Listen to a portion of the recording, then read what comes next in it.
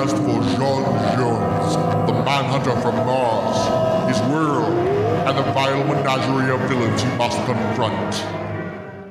I'm Frank, and this is 60 Years of Martian Manhunter, 1955. Detective Comics number 225 carried a cover date of November, but the best estimate is it was actually released on September 29th, 1955. The cover featured lead story was If I Were Batman, written by Edmund Hamilton, with art by Sheldon Moldoff and Charles Paris. All three of these men were responsible for the original The Manhunter from Mars story featuring Rokar, first lawman of Mars, as covered in our 1953 episode, although the only actual credit offered was to Bob Kane. In the story, Batman is due to be away from Gotham City for a few days at a criminologist convention in Pacific City, and for no good dang reason, everybody in town knows that Batman's going to be away. So on the one hand, a local paper is running a charity contest that allows citizens who give the most donations on a given day to serve as Batman, with the actual Robin making sure they stay out of trouble. And then, of course, the criminals of Gotham are all planning on pulling their heist now because they know Batman's not around. Hijinks ensue in a cute story. Next up was a case for Roy Raymond, TV detective, The Money That Came to Life, by Jack Miller and Ruben Morera. It's worth noting that Jack Miller would eventually take over the Martian Manhunter strip. Roy Raymond had debuted nearly 100 issues earlier in Detective Comics number 153 in 1949, where he'd replaced the Slam Bradley strip. Roy Raymond shared Detective Comics with Batman, Robin, and John Jones until 1961's Detective Comics number 291. Raymond was himself replaced by Aquaman, who had a short stint in Detective Comics before moving on to other titles. Of course, they're not who we're here to talk about.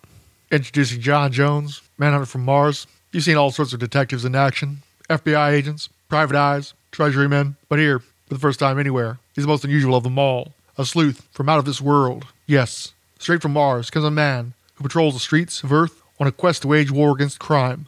A man brought here by the strange experiment of Dr. Ertl. One night in his observatory lab, the world-famous scientist, Professor Mark Erdel, completed his greatest invention. I built the robot brain of the century. With this invention, I can explore the cosmos, probe other dimensions. Now to test it. Erdel wasn't sure into what depths of space, time, or reality his probe would reach, so it was a stroke of luck that he merely plucked an alien being from the next planet over in the solar system, rather than call Cthulhu or something. A scantily clad, towering green male who had been teleported to the lab declared, I read your mind well, Earthman, and I understand your every thought and word. While happy the doctor's invention worked, being a scientist himself on his home world, John Jones was in a bit of a rush to return home. I am sorry. To do that, I must change the thinking plot of the brain. Since accurately recalibrating the machine could take some time, weeks or even years, Jones decided to shapeshift through his chameleon-like powers into a human form. You meant no harm, I realize that, but I must adapt myself to this planet until I return to mine, so that my appearance won't frighten others. This is easily done. It was all too much for Dr. Erdel's weak heart. On his deathbed, Jones was still promising a curative Zemo serum in exchange for a return trip, but it was no use. I am really sorry, John Jones. I am dying, and I am the only man on Earth who can operate the robot brain. I have made a prisoner of you here on Earth. Farewell. Forgive me. The Earth scientist is dead. Truly, as he said, I am a prisoner here on Earth. Millions of miles away, my people are working on Project Star Ride, a rocket ship that will carry them to other worlds. Till that day, the day they reach Earth, I am bound to stay here, disguised as an Earthman. How many years will it take? How many centuries? Until that day, the day of my release from Earth, I am doomed to be just another Earthman. But meanwhile, I shall explore my new planet home. The first stop was a visit to the seashore to deal with the curse of humanity. Gold, the greatest bartering material on Earth. By my concentration of mind over matter, I am able to extract the gold particles from Earthian seas. Thus, this should suffice for now.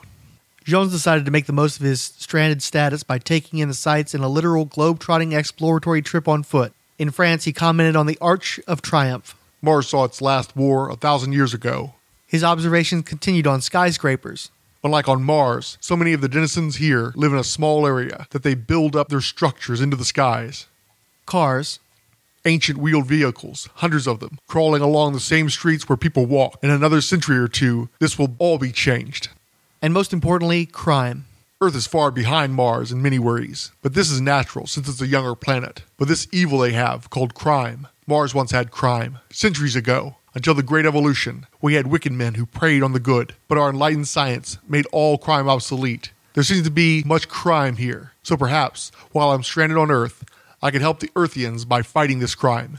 Yes, I think I shall do that.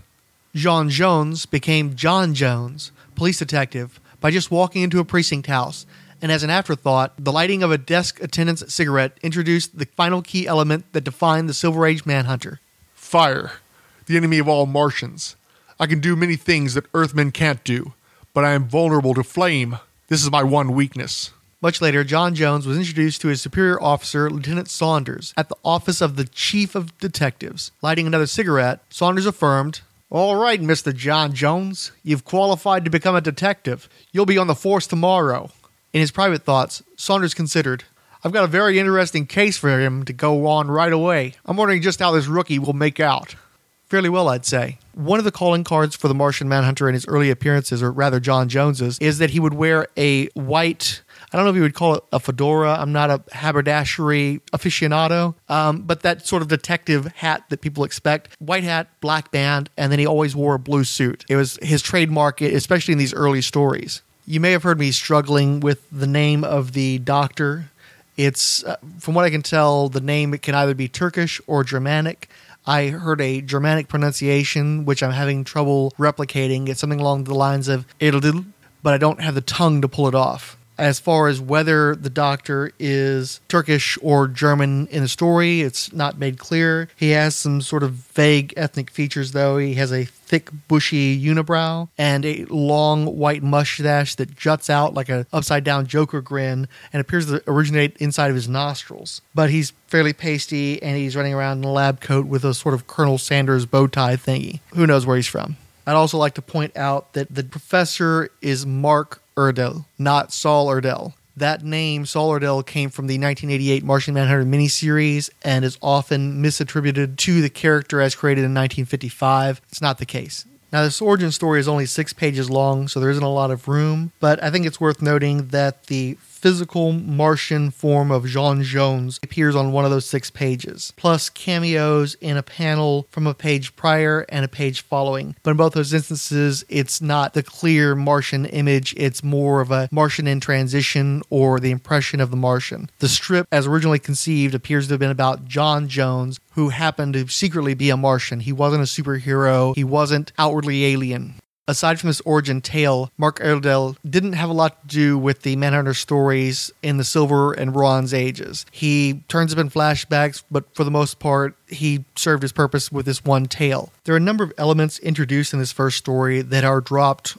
almost immediately. One of the first is the notion that John Jones was a scientist on his home planet. That background would be referenced in a story or two, but in most stories you don't see John Jones tinkering with anything. Occasionally he'll bring Martian technology into stories, but he doesn't show any great aptitude in their usage or their construction. And again, this is a man who struggles for years to try to redirect Mark Erdel's robot brain. He's struggling with Earth technology. If he's a scientist, maybe he wasn't a particularly good one. The first power Martian Manhunter displays upon his arrival on Earth is telepathy, when he reads the Doctor's mind. Following that, he does his shape-shifting. It's 1955. I understand that this is the default status for most comic strips, but I do think it's worth looking at the fact that when John Jones came to Earth and assumed a human form, it was as a seemingly heterosexual white male of reasonably impressive height. So there is some question about his heroism. Maybe he was drawing from the ideal form in the mind of Professor Erdel.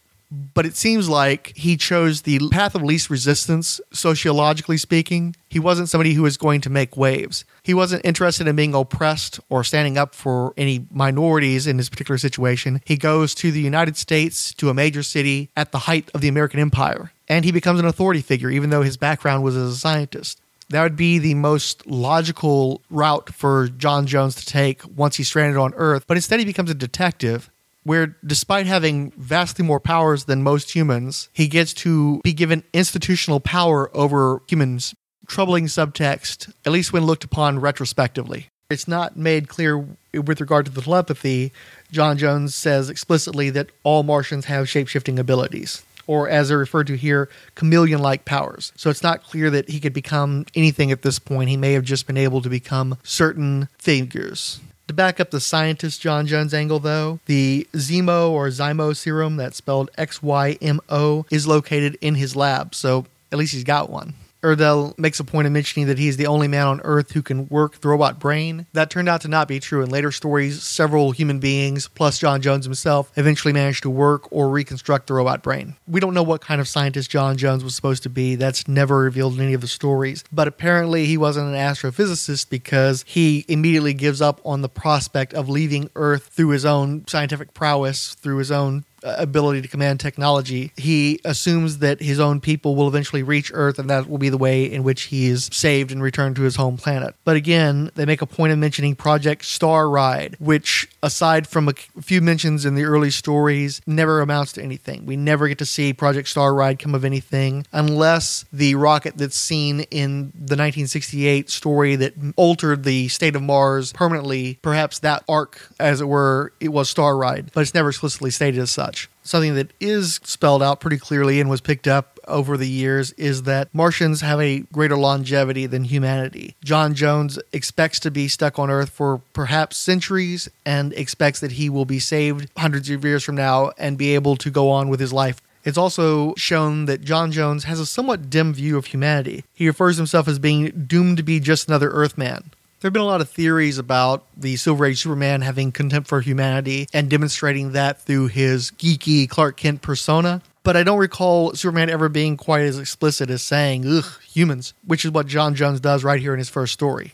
Also, rather than having an actual adventure, he basically just roams around and criticizes Earth and pointing out how backward we are and kind of being an ugly American/Martian. A key element that should have been a defining characteristic of the character in the strip, but was abandoned very quickly, was the notions that Mars had no crime whatsoever, which largely separates that from the Rokar story from 2 years earlier. Rokar mentioned that there was very little crime on Mars, but he didn't say there was an absolute lack of it, which is what John Jones is trying to assert here. But it's important to remember that in 1955, there really wasn't a DC universe. The Martian Manhunter strip at this point in time existed in its own continuity from the rest of the DC strips. If you have to remember that DC wasn't one house, it was a number of different publishing groups that slowly merged together. One of the main places where you saw a lot of interaction was at All American Comics, which published the Justice Society strips and the related characters who would intermingle with one another. But with the exception of Wonder Woman, all those strips had been discontinued by the mid-1950s. So Wonder Woman didn't interact with Superman, Batman didn't interact with Aquaman. Everybody was separate with the exception of Superman, Batman, and Robin, because they all three co-starred in the World's Finest book, which was edited by the same editor as Detective Comics, Jack Schiff. And all three characters had always been published by National Periodical Publications, the core company within what became DC Comics. So it didn't matter that Rokar in a Batman strip had set up one version of Mars, because at this point in time, the Martian Manhunter would have had nothing to do with Batman, even though they were appearing in the same book under the same editor. The fact was that within a few issues, crime would be manifest on Mars and would be treated as matter of fact, not an uncommon occurrence at all. And as far as war goes, war had apparently been abolished by Mars 1,000 years prior, but within a few years, a global conflict would be consuming that planet and would in fact affect a retcon to the origin of the Martian Manhunter, so that he was not only aware of the war, but was a key player in that war. All later Martian Manhunter stories counteract that element of the story. So while it would have been interesting to see that played out, it was abandoned so quickly that it's hardly even worth mentioning. This is the story that's meant to define this character. And he gives us a big speech about the Great Evolution, this major sea change in Martian culture that eradicated essentially evil, crime, war, what have you, from Martian culture. That, again, has never been mentioned in any other Martian Manhunter stories. It seems like, especially being in this origin story, that should have been something that would have come up, but it's never been brought up again. John Jones displays 7 unique superpowers in this origin story: mind reading, chameleon metamorphosis, mind over matter, goal detection and extraction, however you define that, rapid global exploration, how he manages to get from the United States to France in the matter of a walking trip isn't made clear at this time, or ever really. Number 6 was invisible form, and number 7 was molecular attunement, which means that he could become immaterial, objects would pass through him. Even though John Jones didn't have the trappings of a superhero at this point in time and wouldn't for a while to come, they certainly loaded him up with abilities. He had an enormous amount of abilities right from the get-go. which I imagine is why they made sure in the last few panels to really drive home the point that he had this incredible vulnerability to flame, which would play out pretty much throughout the character's history, but especially in the Silver Age adventures. He wasn't Superman. He had a very easy, very convenient off switch. As powerful as he may have been, literally anybody with a match could put a stop to much of his abilities. This story introduced Lieutenant Saunders, who would appear to be the Commissioner Gordon for the strip. However, the Saunders character was essentially written out of the book or morphed into another character, Captain Harding, after a few appearances. The differences between Lieutenant Saunders and Captain Harding are something we can talk about in the future. Whether or not they were the same character or Lieutenant Saunders went off somewhere and was never discussed again. As far as origin stories go, this one wasn't the best. I know that 6 pages isn't a lot of room to tell an origin story, but the fact remains that an origin story really isn't told here. It's only half of a story. There's no real conflict. There's no adversary. There's no backstory really for John Jones. He just sort of pops up out of nowhere. He does say that he's a scientist. You do get a sense of who the character is. It's interesting that he would choose to become a detective, though, beyond the fact that he appears in Detective Comics. Why that particular choice? He's very much a dilettante, especially in the early stories. The mysteries he solves are very much dependent upon him using his powers rather than any actual detective skill. Often when the story is reprinted, it's paired with the tale from the following issue, The Case of the Magic Baseball, which is also not that great of a story, and it doesn't couple very well. But taking the story on its own, it's very unsatisfying. A few months back on the Marvel Superheroes podcast, we recorded a Howard the Duck movie commentary. At the same time, I was prepping to start this podcast, and it was weird to me to realize that the origin for Howard the Duck in his movie is essentially the same as Martian Manhunter, with the exception that Howard had an adversary and he did interact with his world in a way that was more interesting. And in the Brightest Day retcon from a few years back, when they introduced the character Decay Draz, she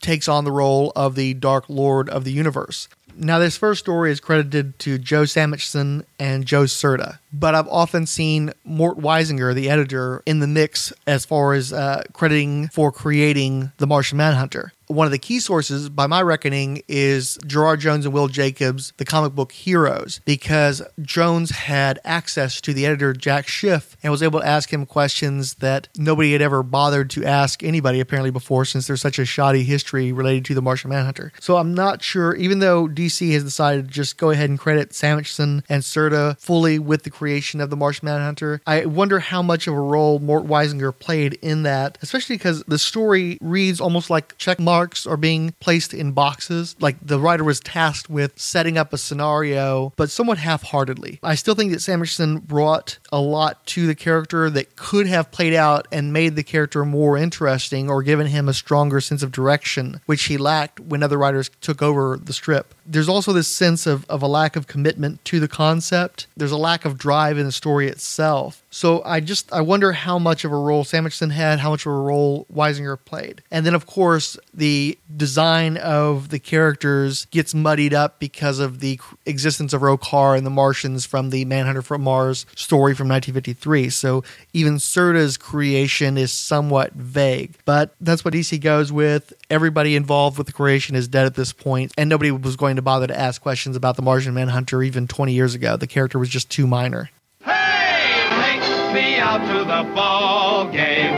Take me out with the crowd. The only other Martian Manhunter comic book with a 1955 cover date was Detective Comics number 226, the December issue. Detective Jones's first recorded assignment saw him track 4 crooks who were holed up in a barred room. John Jones snuck in using the simple Martian procedure of attuning the molecules of his body to those of a solid wall and walking right through. Although he captured 3 of the thugs right off the bat, Jones had a tougher time with Trigger Tom Taylor, but still brought in his man. Returning to the precinct, Jones heard the story of Big Bob Michaels from his lieutenant. After serving a prison term, Big Bob went straight, pitching for the minor leagues. The major leagues were looking to scout him, but his shady past potentially haunting him could blow his chances. Clearly a bygone era. Jones was asked to watch over Michaels, and soon learned through telepathy that Big Bob's former pals were blackmailing him. They wanted him to throw his first game with the Flamingos against the Wonders, or they would expose him to the press. Jones then used his powers of precognition for the first time.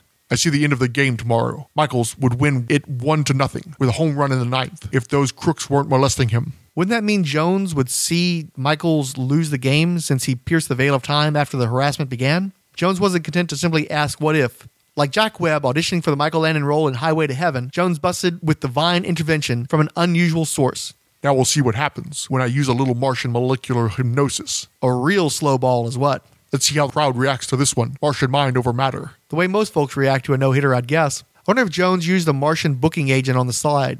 It's time to make the game exciting. With a 0-0 score, a run would perk things up. Michaels is at bat, so here goes a little more mind over matter. Now for the dang Martian ringer already. Even after Michaels sent the ball straight to the catcher, Jones covered his butt. Was this guy kissing up to his lieutenant or what? No wonder he made detective so fast. And Invisible Jones eventually set up the three mobsters who had plans to punish Big Bob for his unearned game. The detective arrested the Devon mob, collected compliments from his commanding officer, and just maybe even collected his winnings from a bookie-off panel. The case of the Magic Baseball was written by Joe Samachson and drawn by Joe Serta. Now, for those keeping score, we've added 2 new powers to the Martian Manhunter's abilities, peering into the future and molecular hypnosis. I'm an old school geek, so I have the natural aversion to any sports-related stories, but it's still really lame that the first Martian Manhunter tale is playing around with a baseball using telekinesis. It's cheesy. Your ego betrays you. Will you not listen to reason? This won't end well for you.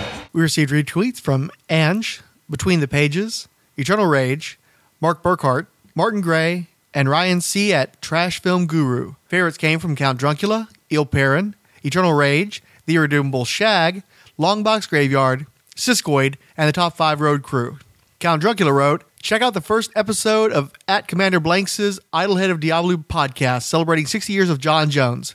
Check out the Despero Spotlight on the latest Idlehead of Diabolu Martian Manhunter podcast. Then he said, great episode, Frank. I love a nice spotlight or recap podcast that's 20 minutes or less. They're great for listening to while I'm in the shower and getting dressed in the morning. And aren't you grateful for that bit of unsolicited imagery? I, too, would much rather see Despero, Starro, or Mongol as the villains of the Justice League movies rather than Brainiac or Darkseid. An intellectual villain putting the heroes through their paces and rigging battles in his favor would be a nice change from what we typically see in superhero movies. Maybe we'll see that from Ultron, but I doubt it. More likely, I'll have to cross my fingers for X-Men Arcade in 2021. Yeah, good luck with that. But no, I'm glad Count Druncula likes the length of the podcast. I really want to keep this one as short as I can. We're already doing a weekly podcast on the Marvel superheroes. There's a lot of editing involved with that.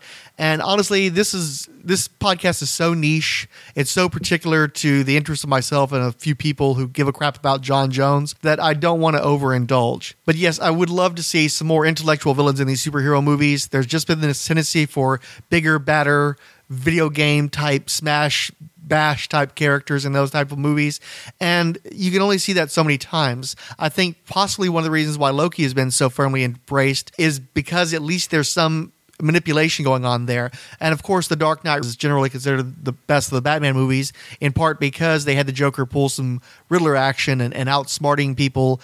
It's great to see the machinations. Martin Gray writes, this is what we've all been waiting for. Has it been broadcast on the Middletown radio station? And I just have to say thank you for using the term Middletown, not Middleton, and God help us, not Apex City. Middletown is the name of the city that Detective John Jones patrols. It was fairly late in the run before the city was actually given a name. It was just the generic city that Martian Manhunter worked out of. Darwin Cook in The New Frontier took advantage of that and placed the Martian Manhunter in Gotham City. Unfortunately, there's been a tendency to favor the post-crisis notion of Middleton, Colorado, which is actually a ghost town. Literally, it doesn't exist anymore. It's just a spot on a map. And to me, it's endemic of the tendency toward forgetting that the Martian Manhunter has a past. This tendency to just assume that the Manhunter was created in the Bronze Age or later. There's so much more material to work with that's essentially been forgotten and largely has gone unused by creators. I think that very much limits the character, because if you don't look at a character's whole history, and I'm referring to any character, you're missing out on the opportunity to rediscover gems that have been forgotten that can fuel new stories. You have characters that are created before their time or could be adjusted to our modern times to speak to us in ways that the latest permutation of a Brainiac or Lex Luthor story can't. And the fact is, the Martian Manhunter has a rogues gallery. You don't just have to throw random Bronze Age villains like Libra at him, because he's got his own guys that I'd love to see come back again. And that's one of the things that was a hallmark of my blog when I was running it, was that I wanted to focus on the supporting cast and the villains that the Martian Manhunter fought. And I want to see that carried forward into this podcast. You're going to hear a lot about Martian Manhunter's villains here. That's why we started out with Despero, which admittedly is somewhat of a contradiction since that was a character that was not created to be a Martian Manhunter villain, but at least that's one of the few villains that exists that people associate with the Martian Manhunter and has been a reoccurring foe specific to the Manhunter beyond his role as a Justice League villain. Eternal Rage writes, unfamiliar with Despero, only privy to his modern appearances, sparse as they are. Very strong, valid point to have him appear on the big screen. He could be a big-time player with the proper script and backing. He's become a very imposing character and really larger than life. As a character that could be shaped and origins slightly changed if needed for lack of fan following. I'd like to see him more fleshed out in comics as well. Give him some room to grow within a current series, only because I don't think he could survive on his own without support from a well-known. Well, I actually gave Eternal Rage some pointers on stories to look into, specifically the Justice League Detroit era story arc from, I believe, 1986, where they did alter Despero's origins, somewhat for the better, somewhat for the worse, and they changed his design to the one that's more familiar to modern readers, but it was a little bit different in 86, and we'll talk about that once we get to those stories, but I definitely recommend that. I think it's one of the best Justice League stories. Also, one of the most popular and beloved stories, much championed, is the Despero arc from the Justice League International era, the one where he shows up naked wearing the United Nations flag. After the recommendations, Eternal Rage wrote, I'll have to search on that a bit. I'd like to read up on the character. There's so much DC I've missed over the years. He did point out that he's read Rebels, but didn't remember a strong presence from Despero, and would have to reread those. And I pointed out that Despero really didn't have a strong presence in Rebels. He was sort of tacked on, just another alien in the mix. The podcast, he wrote, I enjoy it. I find the length of these very well paced. I like to think of it as story time with Frank. Well done. He suggested the name Martian Morphing Male for this segment. Will in Chicago said, I would prefer a League villain, with maybe a build-up to Darkseid and a team of the League with the New Gods in a fight for existence itself, which sounds a lot like the JLA-JSA team-up that first brought the New Gods back into mainstream DC continuity from the early 80s. Will continues, Despero could conceivably manipulate Starro, then be shown as the real mastermind. Despero, like John, shows that DC has a wealth of unmined material. I think that if there were writers who knew and cared about the history of the characters, we would get much better stories. And wrote, my first encounter with Despero was in JLA 177 and 178, a riff on the classic chess game Despero story. I didn't even know about Despero's history at the time. I prefer the original over the hulking pink Savage Dragon version myself. And like you, I think he would be an interesting villain for the JLA in their movie. But my sense is DC wants to go with more commonly known villains. Lex is easy. Lastly, there are some Supergirl moments with him. She completely clocks him in JLA number 134, and it is while battling Despero and Peter David's Supergirl number 17 and 18 that she first manifests her Flame Wings angel powers. Great show. I have read the JLA story featuring Supergirl where Despero appears in the 1970s, and we'll be covering that probably sooner rather than later if we continue to do Despero coverage as intended. I totally agree that Warner Brothers seems to be focusing on the more recognizable villains that have already appeared in their animation and video games and such. It's not the worst strategy. It's just that it's harder to have those happy accidents of a popular character coming somewhat out of nowhere, Loki being a good example, if you just stick to the same old, the safe options. And also, anybody who hasn't read Peter David's Supergirl run, highly recommend it. The first 50 issues are spectacular. I'm a big fan of those. I think the book very much lost its momentum after that 50th issue. I think that David was trying to do with Supergirl what he had done with the Incredible Hulk, where he would have these massive shifts in direction, which works great for a character like the Hulk who needs to keep things fresh and who has built into his premise that need to transform, to change radically, to go to extremes. With Supergirl, I think that he figured out, perhaps for one of the first times in that character's history, how to present the character to a wide audience and differentiate her from Superman. She was the magical Supergirl, the Earth Angel, and she tended to fight more supernatural villains, and she tended to appear in somewhat darker stories than would necessarily be allowed for with Superman, and to have a greater ambiguity of her own alignment without ever feeling compromised and feeling like she was anything less than a good person and a great heroine. And so when David felt the need to turn her into the Superman Adventures version of Supergirl, which was a much different character from the one that he had been writing, it just didn't feel true. It felt very arbitrary to me as a reader of that time. And then by the time he reached 75 and was bringing in a Kara Zor-El alike, felt like he didn't know where he was going, or he was just going to places that I personally wasn't interested in. And based on the loss in readership and eventual cancellation, I think it was pretty commonly held. Darcy writes, interesting take on the Despero character. You make him sound like John Galt in Atlas Shrugged. Are you familiar with H.G. Wells' 1904 story, The Country of the Blind? In it, the blind people believe that having functional eyes has driven their visitor mad. Sounds a bit like the Kalanorians. Thanks. Based on your commentary on the H.G. Wells story, which I'm not familiar with, I can kind of see where you're going with John Galt, but I'm still having trouble wrapping my head around the parallels between Galt and Despero. From the comments you've made here and on the Marvel Superheroes podcast, you're a lot better read than I am. So I'm just going to defer to you on this one because, you're going over my head. But it was a great comment. Finally, Count Druncula wrote, never thought of Despero's name in relation to Desperado, but now I've got that song stuck in my head. Ange added, why don't you come to your senses? And Count Druncula, hashtag so much hate right now. Feel free to leave a comment. Our blog is at the idlehead of diabolu.blogspot.com. Although if you put in the word idlehead or Diabolu, typically that blog is the first result. You can also go to Rolls Behind Podcast, the WordPress account, which is great if you don't want to have to log in. Anybody can comment there. And of course, there's my Twitter account at Commander Blanks, all of which is linked through the blog. So if you can find one, you can typically find the other through that. Thanks, everybody.